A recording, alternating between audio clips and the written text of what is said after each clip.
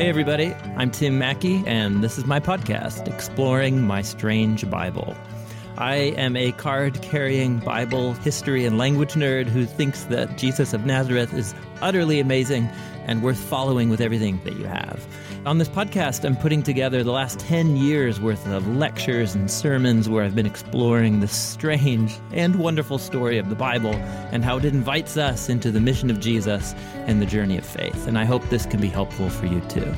I also help start this thing called the Bible Project. We make animated videos and podcasts about all kinds of topics in Bible and theology. You can find those resources at thebibleproject.com. With all that said, let's dive into the episode for this week.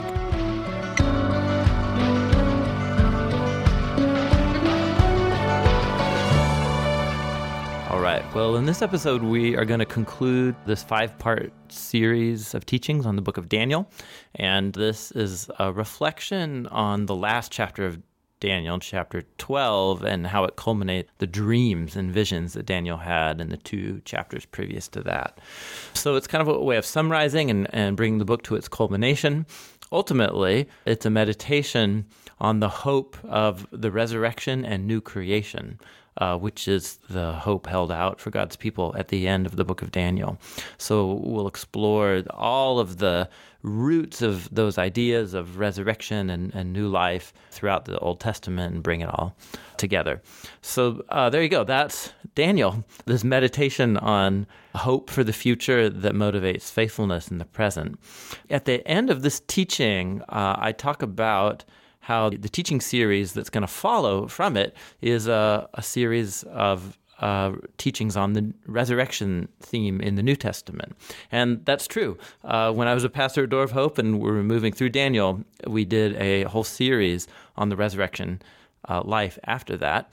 On the podcast, that series has already been released. It's a 5-part series of episodes earlier that we did called Resurrection as a Way of Life. So you can find those teachings there if you haven't listened to those. They really flow nicely from the book of Daniel.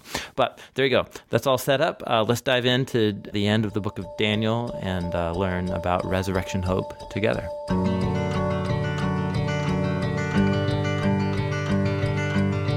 So we've, for a couple months now, been sitting in story, this book among the Hebrew prophets. It's a story you'll recall about 4 friends, Israelite friends, one especially, Daniel, who the book's named after. And they're taken against their will as prisoners into Babylon when Jerusalem was first captured by Babylon. And the whole book's about this struggle of God's people to be faithful to their God, living in a foreign land and living in Babylon in particular, a land that in the Bible has become this archetype, this image of humans unified in rebellion against God and of exalting our own national kingdom identity up to the heavens and stamping it with divine authority. And God's people, no matter what kingdom they find themselves in, are called in the book of Daniel to resist the temptation, to define our identity by whatever nation or kingdom that we live in, but rather to give our first allegiance to God and to his reign over the world that holds all kingdoms and nations accountable. So Daniel has been put to the test for this faithfulness. We've been watching in these stories where his life's on the line. He's persecuted. He's made fun of. The dominant culture that he lives in not only doesn't respect him, but is hostile to his beliefs and his way of life.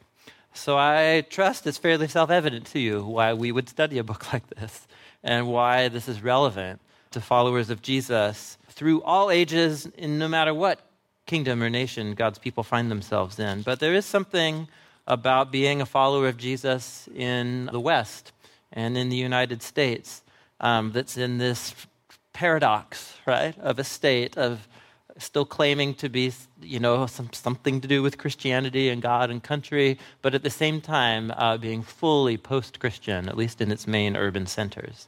And here we are on one of them on the West Coast. And so what does this look like for God's people to live in Portland and live in the West? when it's its own mixed up version of Babylon. So what we're going to do today is consider the last kind of section of chapters. You'll see the poster, the Bible Project poster that we've been using as kind of a map to walk our way through the book. The first part of the book was all about Daniel and the friends' faithfulness despite hostility and persecution. But they don't give in. They resist the temptation of Babylon. But then, through the second half of the book that we've been exploring, Daniel starts having these dreams.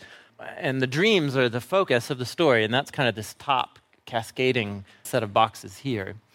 And the main vision at the center of the book is chapter 7, which is hard to forget once you read it because it's just full of monstrous beasts with horns and that eat and devour people. Do you remember that one if you were here?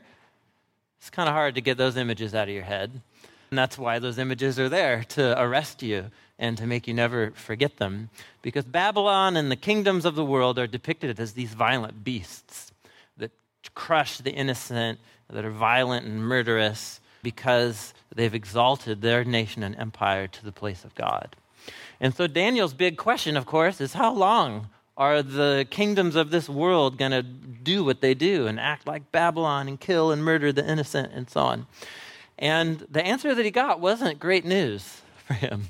He actually thought that he would get to go back to Jerusalem in a wheelchair and that he would go back and that God was going to confront the beast in Babylon and bring it all down. And what he discovered, this was last week, in chapter 9, was that the sin of Israel runs much deeper and is 7 times worse than he imagined.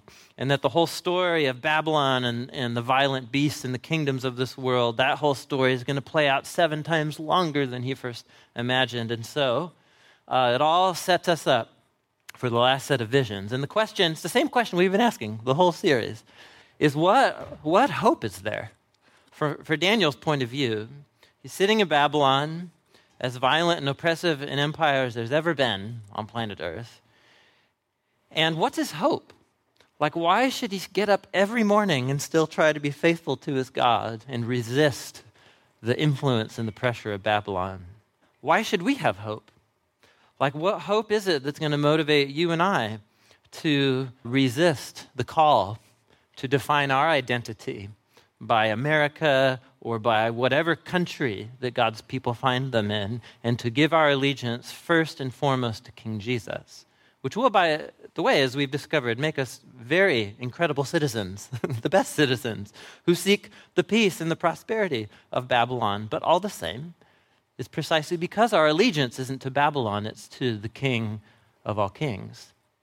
And so what hope do we have? And let's get very frank. Last Sunday morning, I'm like walking here last Sunday morning, and I'm reading the news about the shooting, at Pulse nightclub last week. And we prayed about that, and some of us, you found out about what happened here first last Sunday. And we've been watching just the horrible tragedy and the ripple effect of that unravel around the world. And precisely why it's so tragic is because it's not the first thing like this. And by God's grace, it won't happen again, but we should be prepared that it won't be the last thing like this that happens. And so what on earth would inspire Christians to believe that this isn't going to get any better or that there's any hope for our world? And that's exactly the place that Daniel's at this point. It's exactly the place that we find ourselves, and it's why these strange ancient visions of the Hebrew prophet still speak to us today. So I invite you to turn to Daniel chapter 10, and we're just going to dive in. This is actually a really, really long, detailed vision. We're not going to read all of it. We couldn't do it if we wanted to.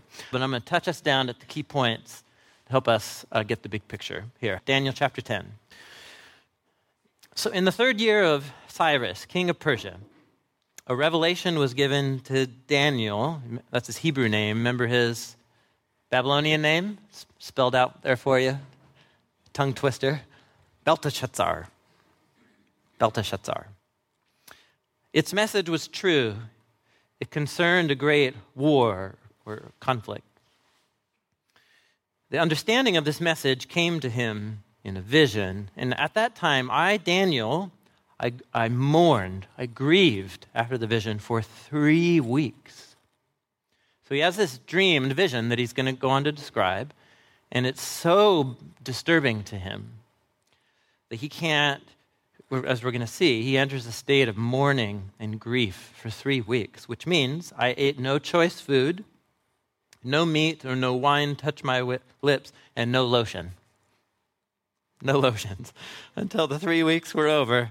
Now, you were kind of, it's kind of universal, these signs of grieving, no food, meat, or wine, but the lotion, dry skin is a sign of mourning, I guess. I don't know.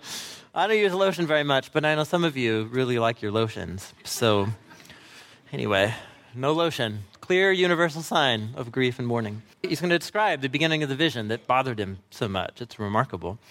On the 24th day of the first month, I was standing on the bank of the river Tigris, and I looked up, and there before me was a man. He was dressed in linen with a really nice belt of gold from Uphaz. You know it? Those belts of gold from Uphaz, they're nice. They're nice. That's what he had around his waist, and his body was like topaz, his face like lightning, eyes of flaming torches, arms and legs like gleaming burnished bronze, and his voice was like the sound of a multitude. You encounter such a being, and how do you feel about your life at that moment? I, Daniel, was the only one who saw the vision. Those who were with me didn't see it, but such terror overwhelmed them that they got out of there and fled, hid away from me, maybe because he was going into convulsions or something. So there I was alone, having this great vision. I had no strength left. My face turned deathly pale. I was helpless, and then I heard him start speaking, and as I listened, I collapsed into deep sleep with my face to the ground. Holy cow, what an intense experience. I hope this never happens to me. Never, ever, ever. That sounds terrifying. As we've been going through Daniel, it's funny, he's had a number of these visions, and there's a number of characters in the Bible. These are very rare experiences when people have these, but when they do, they're pretty remarkable. About a month ago, I got up in the middle of the night to go to the bathroom, and I didn't have my glasses on, which means I'm flying blind. Everything's just shapes, blurry, and especially in the dark, But we have this rocking chair in our room, and the night before, we had done laundry, but, it was late, and we didn't want to fold it, so we just heaped it on the rocking chair. And so I get out of bed, and I don't have my glasses on, and, but it's muscle memory. In the middle of the night, you don't need your glasses. You've done that trip many times, so I can do it with my eyes closed. And so I get up, and I go around the bed, and I am walking by the rocking chair, and you guys, the way we had tossed the laundry on the chair, there's a window right behind it, and it was the perfect outline of a human body. And and it was like 3 a.m, and so I'm only half with it, My body did something that it never really does. It was the fight or flight thing, just took over my body. It wasn't conscious, because I thought there was a man sitting in a rocking chair. And I don't remember anything. What I remember is seeing it, and then what I remember is I'm over on the other side of the room, going like this, in the middle of the night. Adrenaline, that whole thing. So maybe that's what he experienced, I don't know. Have you had those experiences before? Where it's like some false alarm of a scare, but your body responded before your mind did. You guys know what I'm talking about? It's freaky. And to think, there's a man in a room, and it really doesn't have anything to do with anything, except I resonate with this, and maybe some of you can connect with a similar experience. So what goes on, we won't read it in detail, it's quite long, is his encounter with this being, because he didn't see laundry on his rocking chair. He's actually having this connection with an angelic figure. And so he discovers why the figure's there, and the angelic figure then is going to unfold this vision or insight, this revelation to him. And it begins in chapter 11, verse 2. So go forward with me to there. So the being speaks to Daniel and says, "Now then, I tell you the truth. 3 more kings will arise in Persia, Then a fourth, who will be far richer than all the others. When he's gained power by his wealth, he will stir up everyone against the kingdom of Greece. Then a mighty king will arise, who will rule with great power and do as he pleases. And after he's arisen, his empire will be broken up and parceled out to the four winds of heaven, and it won't go to his descendants, nor will it have the power he exercised, because his empire will be uprooted and given to others. How you doing? So what you're reading is a description, that's that statue that Nebuchadnezzar had a dream about, that was a symbol of the train of kingdoms that will flow from Daniel's time and then after Babylon and on. That strange vision about the beasts and how the first beast was Babylon, and then the beasts are symbols of this train of kingdoms to come after. Finally, Daniel has a vision that's not about animals. No animals in this one. What this vision reads like, it's the same story, starting with Babylon, and then the empire that came after Babylon in Daniel's lifetime was Persia. And it's this vision. All these visions are really about one thing. They're about the beast of Babylon, right? The violent beast of Babylon that Daniel had to survive and resist. Babylon's not the end of the story of Daniel's day. Rather, human kingdoms are going to come one after another, and they're all basically going to be the same, right? They're going to exalt their own national identity to the authority of the gods. They're going to redefine good and evil, and they're going to succeed by violence and the death of the innocent. And Daniel learns here that, Babylon's not the first and not the last. There's more. It's going to be. It's the course of human history.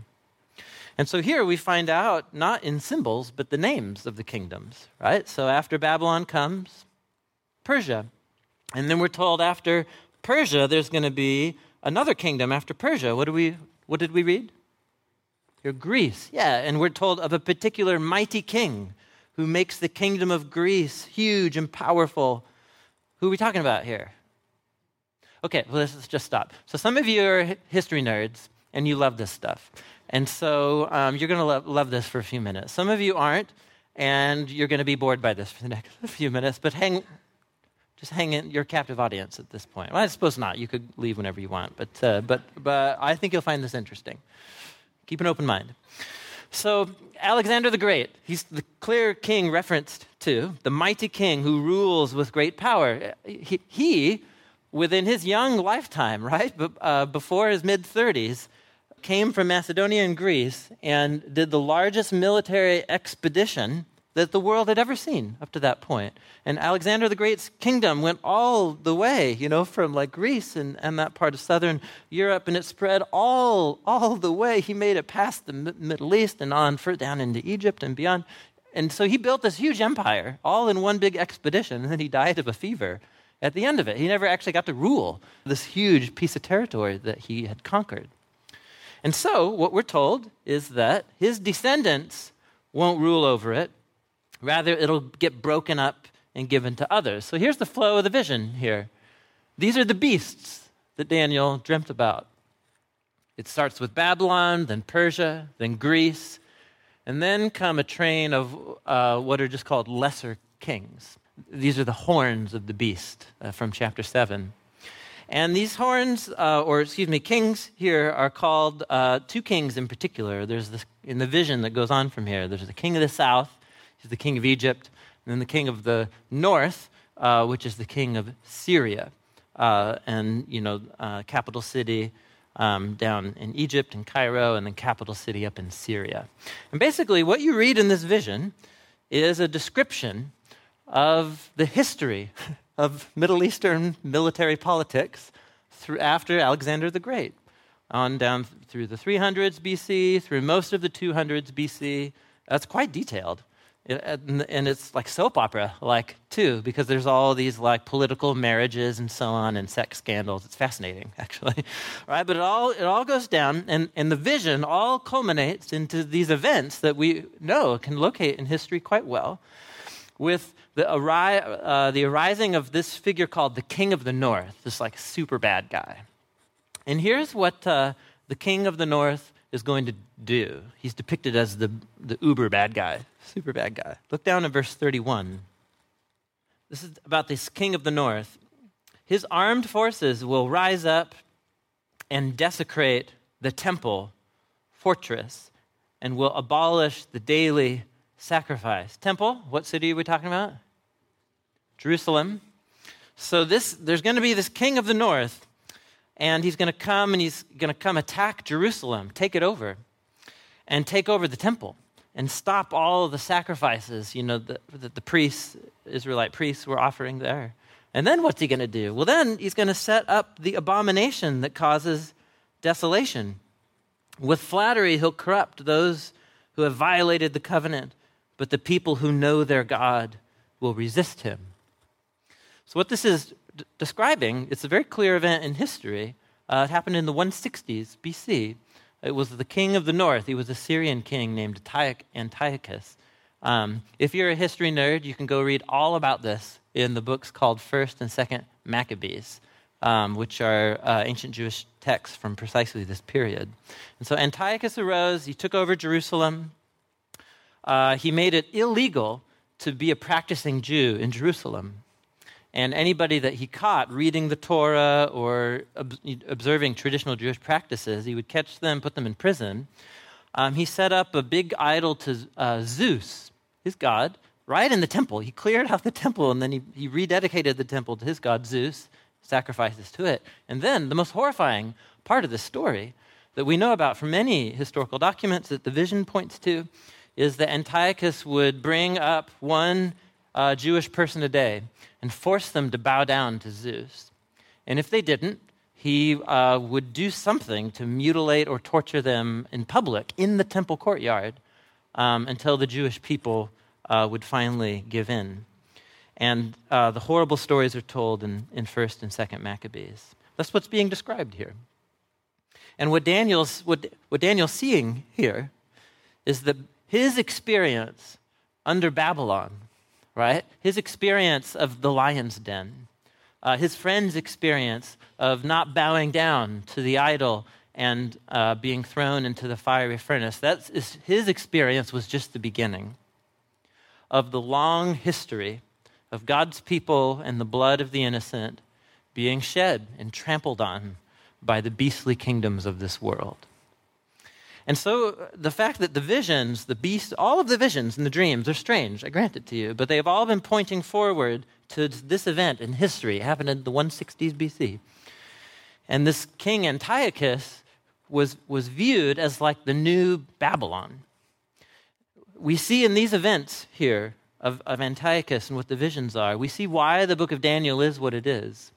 This Jewish community that underwent intense suffering in their own city, in Jerusalem, at the hands of this guy.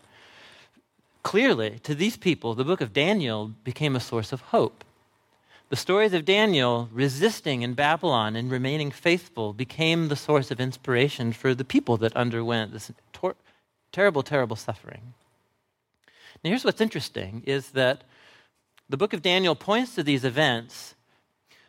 But if you reflect back on what the book of Daniel is doing, if all of the book of Daniel was doing was pointing to these events, after the events were past, why did anybody keep reading it anymore? Like the visions are fulfilled. But Jewish people kept reading and recognizing this book of Scripture because was Babylon and Nebuchadnezzar the first violent empire to rule the world ever? Was it the last? Was Antiochus, who did this to Jewish people in Jerusalem, was he the first violent ruler, beast? So no, was he the last? The Jewish people continued to experience oppression under the empires, and actually it was after Antiochus, then some Egyptian rulers came again, then some Jewish rulers who actually became really horrible, and then the big bad empire in Jesus' day. Who's that? Who's Rome? And we know that the early Christians read and reflected on the book of Daniel as not just referring to the past, but as referring to their own day. I don't know if you remember, we read chapter 7 about the beast. And remember how we read the story of Jesus on trial before the high priest. And what did he call himself before the high priest? Do you remember? He called himself the Son of Man, getting trampled on by the beast. Implication being, who's the beast? Who's the beast now for Jesus? It's the Jewish rulers of Jerusalem. He's taken the portrait of the beast in Babylon and he's applied it to Jerusalem. It's exactly what you see going on in the book of the Revelation, the last book of the Bible, where you have John, the visionary, writing a letter to seven, I guess I need more coffee. Clear, seven, right? To seven churches living in what we call modern-day Turkey. They were facing immense persecution by the Roman Empire. But Rome is never mentioned. Rome's never mentioned in the book of Revelation. Instead, if you've ever been brave enough to read the book of Revelation, who's the big bad guy in the book of Revelation? It's a savage beast called Babylon. Are you with me? Who's become the new Babylon? Rome. And so what the book of Daniel's doing, what Jesus is doing, what Revelation is doing, these beasts, these visions, these big bad kings, Babylon, these are filling out a pattern of the human condition. And what Daniel's getting a vision into here is that it's really bad for him, and it's going to be really bad for these people living in Jerusalem. But it's just one piece of the tragic human story of human beings individually giving into evil and then getting together corporately and magnifying their evil. And when broken humans get together and gain power, you get a violent beast, savage beast, that will protect its own but kill everyone else in the name of the beast. That's the vision. And it's an image of the human condition. It's an image of human history. And what Daniel sees is it's not going to stop, it's going to keep going. And so he is deeply disturbed. He stops eating, dry skin, right, the lotion, but now you know why. He's so disturbed by this vision. He's disturbed because he knows that the world will continue to be a place where things like what happened at Pulse nightclub last week happen. It's the world we live in. And so the question for Daniel is the same question for us, is what hope is there? What hope is there? And at the conclusion, he is given hope. Go to chapter 12 with me. And this is where the vision turns the corner. That king, the king of the north, he's going to face ruin, just like the beast in the other visions. He's going to face his own doom and destruction. But that in itself is not a whole hope. We're hoping for much more than just the destruction of the bad guys. Something else needs to happen to bring justice and to heal and rescue our world. And that's what the hope Daniel receives right here in Daniel 12. We read, at that time, Michael, it's the name of one of those creatures that he saw that I thought was sitting in my rocking chair. Right? So Michael, the great prince who protects your people, he's going to arise. And there's going to be a time of distress such as has not happened from the beginning of the nations till then. The train of Babylons and beastly kingdoms, it's all going to keep going throughout history. We're still living in it ourselves, but it's all going to come to a culminating point and an end. At that time, your people, everyone whose name is found written in the book, will be delivered. So the persecuted ones of God's people, the innocent blood crying from the ground, God's going to bring down the beast of the human kingdoms, and he's going to vindicate or deliver his people, because God's been taking notes of all this. Right? Babylon thinks they have carte blanche to do whatever they want in human history, but actually they're accountable to someone much greater than themselves. So is Nebuchadnezzar, so is Antiochus, and so is every kingdom that's come since then. So God's been taking notes. And then in his notes, he knows those who are his, those who have been trusting, patiently waiting, like Daniel, for the fulfillment of God's promises. And when this time comes, they are delivered.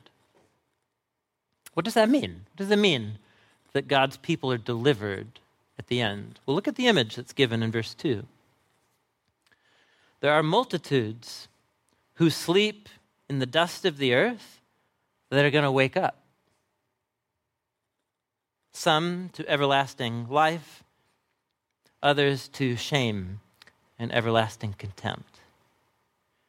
So the deliverance that's going to come when the story's all told is the downfall of the beast. But then those who are sleeping in the dust, God's going to deliver his people. What does that mean? It means those who are asleep in the dust are going to wake up. Now, let's recognize a metaphor when it's staring us in the face. This is not referring to people who went out east of the Cascades to the high desert to take a nap on the desert floor. Something, right, on the dust. Are you with me? It's way, way more profound here. So we're talking about people who are asleep in the dust. To a Jewish reader, it's very clear signal being fired here, because this is echoing the language of page 3 of your Bible. When humanity gave in to the mysterious, dark, evil temptation of that serpent on page 3 of the Bible, something dreadful happened. Humans declare their autonomy, their independence from God. They want to define good and evil for themselves, apart from God's wisdom and guidance, and the whole thing just unravels. Of evil being unleashed into the world in humans and through humans, and closely connected to evil is death. And so God informs the humans on page 3 of the sad consequences of their rebellion. And here's the key line in Genesis chapter 3. Cursed is the ground because of you, humans. Through painful toil, you'll eat food from it all the days of your life. By the sweat of your brow, you'll eat your food until you return to the ground, since from it you were taken. For dust you are, and to dust you return. So the tragic consequence of humans declaring independence from the source of life itself is consigning ourselves to death by our declaration of independence. And so what humans used to experience in this imagery of the garden on pages 1 and 2 is the creation just giving us abundance, it's like a fruit orchard is the image of paradise here. Because you just walk around and food drops into your hands. That's the image on pages 1 and 2. But now the humanity's rebelled, our relationship to creation gets fractured. And now we face resistance, and we pour most of our time and energy into trying to get resources and food to survive out of the ground. And that whole process begins our sad return to the what? To the dust. As we're made of dust, we return to the dust. So in the biblical story, evil in and through humans is closely connected to death and sleeping in the dust, right? We could take a tour up to the cemetery that's up off between 20th and Belmont and Stark, up the street here. And we'll look at a whole huge field of people sleeping in the dust. And it's a reminder to us. It's a very visceral experience when someone you love dies. It's gone, like it's death. It's physical death, but there's also this rift and fracture of a relationship with someone you love and that you care about. There's a death there too. And it's this violation of the things that seem so most meaningful to us in life, right? Love and relationships are the very things that are shattered by death. And so in the biblical story, if God is going to deliver his world from the evil and hell that we've unleashed upon it, ultimately what we're talking about is the defeat of death. If God's going to remove and defeat evil from his world, he's going to overcome the power of evil and death itself. That's the story, that's the hope of Daniel right here. Do you see that? And there will be some people who wake up to everlasting life. Those who have been trusting in God's promise, those who have humbled themselves and have resisted, right, the seduction of the serpent and of Babylon. But then there are also others who arise to everlasting shame and contempt. In other words, whatever happens at the end, it's not some surprise that you never saw coming. What happens at the end, our destiny, follows out of the trajectory of a whole life leading up to that point. And if the whole of my life has been a declaration of independence against God and of contempt, then that's precisely the future that I will inherit in whatever life is beyond this point here. And that's the hope that Daniel has. The hope that there will be final justice and the hope for the death of death. How you guys doing? That's the hope. Now here's what's interesting. Notice there hasn't been anything here about heaven. In terms of your hope is to die and then leave and go away to some other world that's not physical. Do you see that? It's like not even part of the picture here. If we're talking about people waking up from the dust of death, where are they waking up? They're waking up in a world.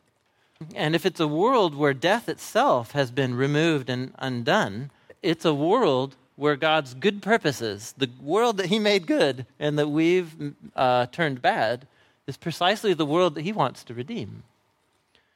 And so very closely connected to this is the biblical hope of the Hebrew prophets that when God reverses death itself, he will remake and rescue and redeem his whole world. I would like to now read from you one of my favorite poems in the entire Hebrew Bible. It's one of the most beautiful, profound descriptions of this hope, but not just for Daniel, but for the whole of creation. Can I read it to you? Thank you. It's from Isaiah 65. And here's how Isaiah puts it when he thinks of the whole universe waking up from the dust of death. He says, "Look, I will create new heavens and a new earth. The former things won't be remembered, nor will they come to mind. But be glad and rejoice forever in what I will create. I will rejoice over Jerusalem and take delight in my people." I didn't say this, but I presume this is God speaking in the poem here. So when God thinks of the universe reborn, he describes it as a new heaven and earth. Heaven and earth, sky and land, it's a biblical, just basic vision of the world that we're living in. There's something up there and there's something down here. Heaven and earth. It's everything. And do you even have a category for what it would be like to live in a heaven and earth where death and evil have been undone? Can you imagine that? Like, it's hard for us even to have reference points about what that would even mean to inhabit such a world.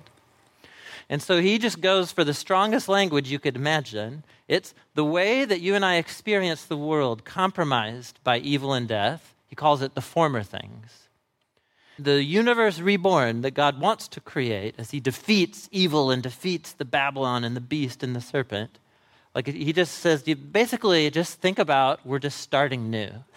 A whole new deal. But as he goes on to describe that something new, it's going to sound very similar. There's overlap between the heavens and earth that you and I inhabit right now. So there's something central about Jerusalem, and that has to do with, this is a whole other rabbit trail we can't get into, but Jerusalem's where the temple is, which is already where for the Israelites heaven and earth overlapped, God's space and human space. And so that becomes the center, the temple, out of which the new creation radiates. And the sound of weeping and of crying will be heard in it no more. It gets better. Next one. Never again will there be in it an infant who lives but a few days, or an old man who doesn't live out his years. You know, this is great. This is clearly a poetic figure of speech, but you'll get what it's trying to communicate here. The one who dies at 100 will be thought of as a mere child. The one who fails to reach 100 will be considered accursed. Now, it's poetry. Are you with me? It's poetry.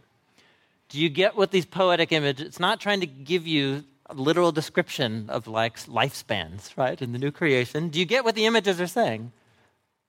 You remember old Sam? He only lived to 100. Man, everybody else is living for billions of years. That's the idea here. It's the idea when God's own eternal creative life permeates every molecule of the universe. Our concept of long life now is just blown out of the water by the categories of God's eternal life permeating the world. But it's a great image here. People will build houses and live in them. They'll plant vineyards and eat their fruit. And some of you are like, yeah, I kind of already do that now, And so, then that makes you a minority in the history of the human race, because the majority of people who have built houses haven't always been able to dwell in them. And they plant vineyards, and then somebody else eats their fruit, because our world is full of Babylons, isn't it? Right? The way human history goes is you build something, and then somebody else invades your land and kicks you out and then takes it over. That's human history. No more of that. You build a house, you get to live in it. You plant a vineyard, you get to eat from it. No longer do people build houses and others live in them, or plant and others eat. Last paragraph. This is my favorite line. For as the days of a tree, so will be the days of my people. Have you been to the redwoods? If you've had the good fortune of going to Jerusalem and go to the Garden of Gethsemane, the traditional spot, there's a Catholic church there now, and you go into this garden and you can look at these half a millennia old olive trees. Do you get it?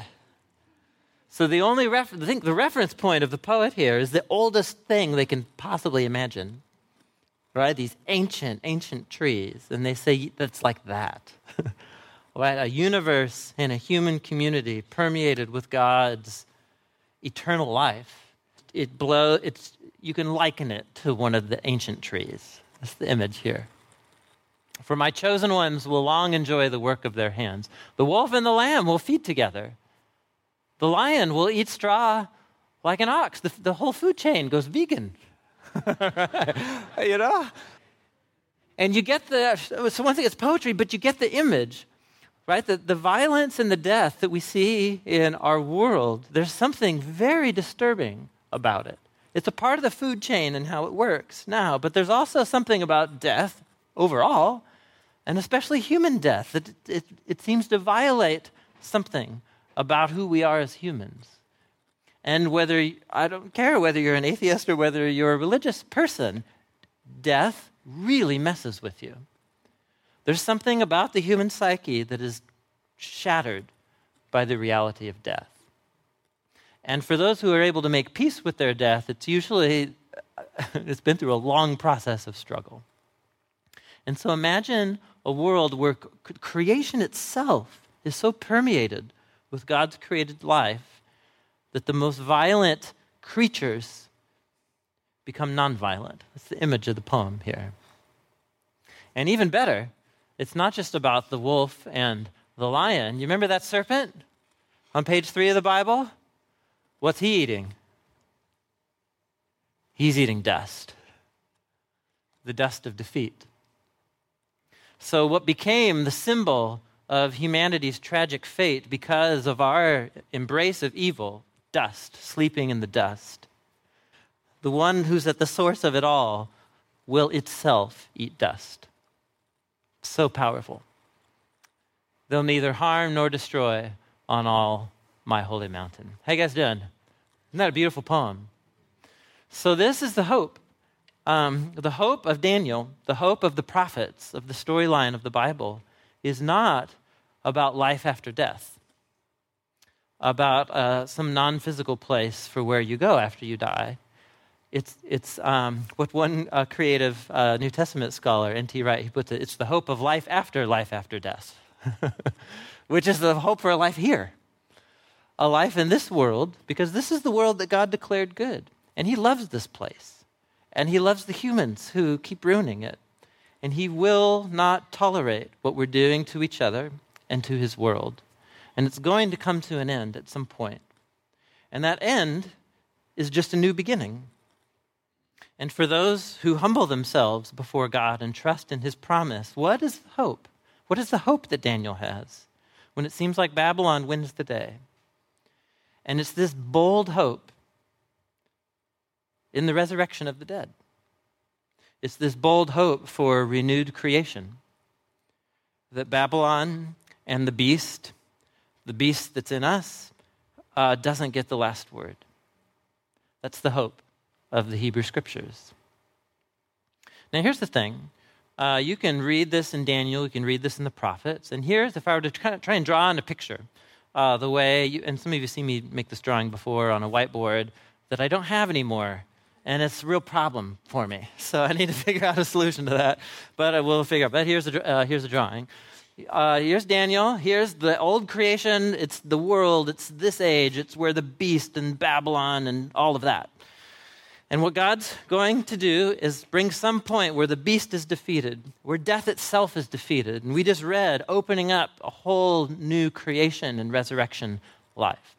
And as far as you can tell from the Hebrew Scriptures, from Daniel, it's just a clean cut between those two. But here's what's interesting. And I suppose you could say this is where our series on the book of Daniel is ending. And this is where our series for the whole rest of the summer is beginning right now. Is that you turn the page into the New Testament, and it's all this language, all these ideas being played out, but in a way that surprised everybody. Because Jesus of Nazareth comes on to the scene, announcing that the great hope of Daniel has arrived. Let me just read the words for you in the next slide here.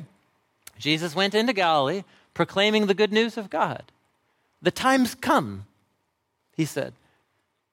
The kingdom of God has come near. Here it is. It's the final day. Repent and believe the good news. Jesus said that he was the king, that he was here to confront and defeat evil, and that's precisely what he did. But what he didn't do it by going into Rome and kicking out the beast, did he? Did he go slaughter the enemies, right, that represent the beast?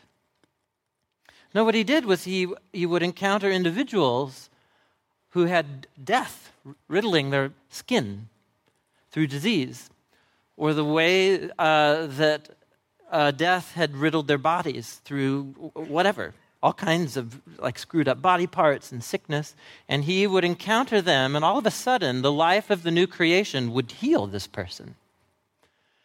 That's how he confronted death and evil. He went up to people who had been written off by the Israelite Jewish communities of his day, and those are precisely the people that he reached out to, right? The prostitutes and tax collectors. And they are definitely those who are going to wake up to shame and contempt when we all wake up from the dust. And Jesus says, well, what if they were to receive an invitation to become a part of God's family and receive a hand of grace? And then all of a sudden you see these prostitutes and tax collectors, and they're coming to life as new kinds of humans because of their interactions with Jesus.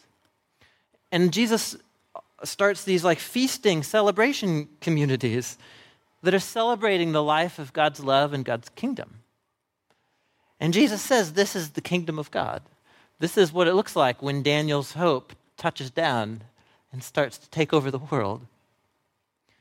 And then in the ultimate act of Jesus confronting evil, he goes to Jerusalem, all right, and he ends up in a conflict with the leaders of Jerusalem, all right? He ends up before the Romans, and what he does is he confronts evil and death, and in his mind defeats it precisely by letting evil and death defeat him through the hands of the Jewish leaders and of the Roman leaders. Jesus defeats the beast by letting the beast trample him and destroy him.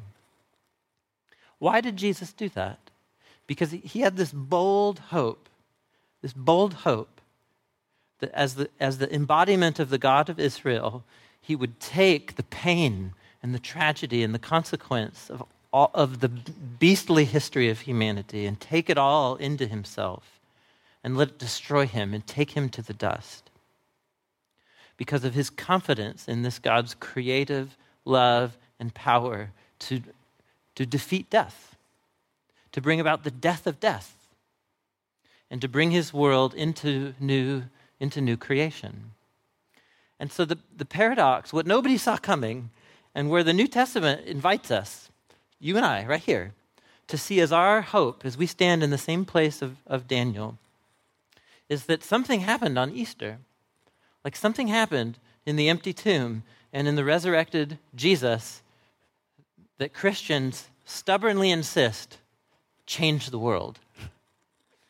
Even though Rome kept on doing what Rome's doing, and there have been oppressive human kingdoms, mixed bag kingdoms, all the way up to our own day, Christians stubbornly insist that something happened when Jesus rose from the dead, that the new creation started right here in the middle of the old one. And what the New Testament invites us into is this hope that the kingdom of God and the new creation, it's here, right here. It started 2,000 years ago with Jesus. But it overlaps with the rumblings and the violence of the old world. And we're in this time of the now of the kingdom, but it is not yet completed. That's the whole vision of the New Testament hope of resurrection and new creation. It's kind of like this. This is my best analogy. And it's not a very good one, but it's the best I could do at the moment. It's like bedtime at my house. Bedtime. So here, and for the life of fathers and mothers in the room of tiny kids, here you go. Life is a hamster wheel, isn't it? Oh my gosh. It's mind-numbing at some points, but it's also a lot of fun and rich at the same time, somehow. But so bedtime. So what happens every day is I get home from work, and Jessica's here you go, right, with our two little cavemen. And so I take them, and that's awesome. That's great. Legos, dirt, tackling, wrestling, dirt pit in the backyard, whole deal. It's great. But then our kids go to bed around 7:30-ish every day. And we found that they flourish when we honor that timeline, and they become beasts when we don't honor that timeline. So, but bedtime is I don't just snap my fingers and they're instantly asleep in bed. Oh no. If we want to get them in bed by 7:30-ish, the train leaves the station at 6 o'clock. And that's because it starts with dinner, and specifically the latter half of dinner, which is always the vegetable battle of like getting the broccoli or cauliflower into them. And then right after dinner, it's bath time.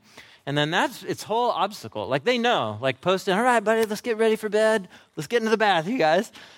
But there are so many obstacles to overcome between us and them asleep in bed. And so they get into the bathtub, and they're taking baths together. They're in that phase. It's super fun, except of the battles for the best bath toys that happen and the tears over that, and the water prevention battle of making sure that water stays actually in the tub and not outside the tub. There's that whole thing. Then after that, there's the drying process, which usually involves chasing them around the house to try so they don't create puddles everywhere they go. Then there's the jammy battle. Is it the shark jammies or the striped jammies or the teddy bear jammies, right? And then actually getting those jammies onto them.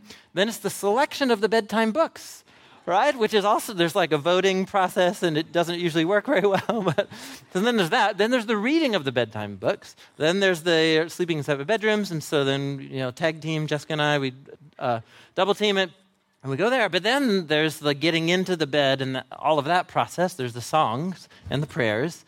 Then there's I have too few blankets. I have too many blankets. Where's Rabbit? Where's Lammy? I can't find Ducky anywhere. Where's my water bottle? Then there's that. And then so finally, right, they're laying in bed. And then there's the 1 to 2 times they come out of the room because they have to go to the bathroom again or whatever. And there you go. 7:30-ish comes. But no, it's not over yet because our house is a disaster because 2 hurricanes lived in our house all day long. And so then there's the whole process of like re-cleaning the entire house and the mopping because of the throw up that happened here. You know what I'm saying? So we collapse. We collapse on the couch at 8:30. It's been over 2 hours since we've started bedtime. Are you with me? The end was never in doubt. They will go to bed. That was certain from the moment I started putting broccoli in their mouth and being like, okay, guys, they're getting ready for the bath. That's when bedtime started. But the time lag between the certainty of bedtime and the full reality and completion of bedtime, it's quite a long process that requires the utmost of endurance and patience and conflict resolution. Are you with me? So that's my best analogy. I'm not sure it's the best one, but so that's it. That's what we're invited into. The hope of Daniel that becomes the reality of Jesus and the kingdom that he brings is that something changed for the whole world on Easter morning. Something started there. The kingdom of God, eternal life, the new creation, actually touched down in the life and the death and the resurrection of Jesus. And the rebirth of our world, depicted in those poems, is as certain as Jesus walking out of the tomb, as a little walking, talking bit of new creation. But we're in this, as we've discovered, long period of now but not yet. And to follow Jesus and to have hope, to keep the hope of Daniel, it's about keeping hope of living in this in-between period. This is so important because what you hope for shapes what you live for. This is so important that we're going to take the whole rest of the summer to just sit in this. And we're going to let Daniel kind of set the trajectory, and we're going to explore the majority of what the New Testament has to say about living life as if the new creation really arrived with Jesus. So just a quick, here you go. Here's the rest of the summer. It's going to be a whole series on the life of the resurrection right now. We're going to look at different depictions of the Easter stories in John and Luke. We're going to look at Peter's writings. We're going to look at Paul's writings at the book of Acts. And finally, the end of the book of Revelation. And this is not about pie in the sky. This is about embracing and expecting to find new creation and hope now, right here in the midst of the old one.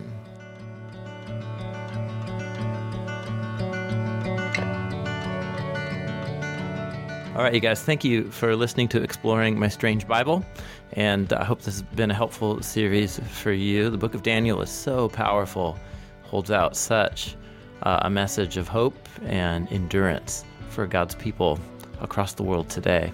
We're going to start a new series with whatever comes next, and you'll find out what that is when it happens. So cheers. Thanks for listening, and we'll see you next time.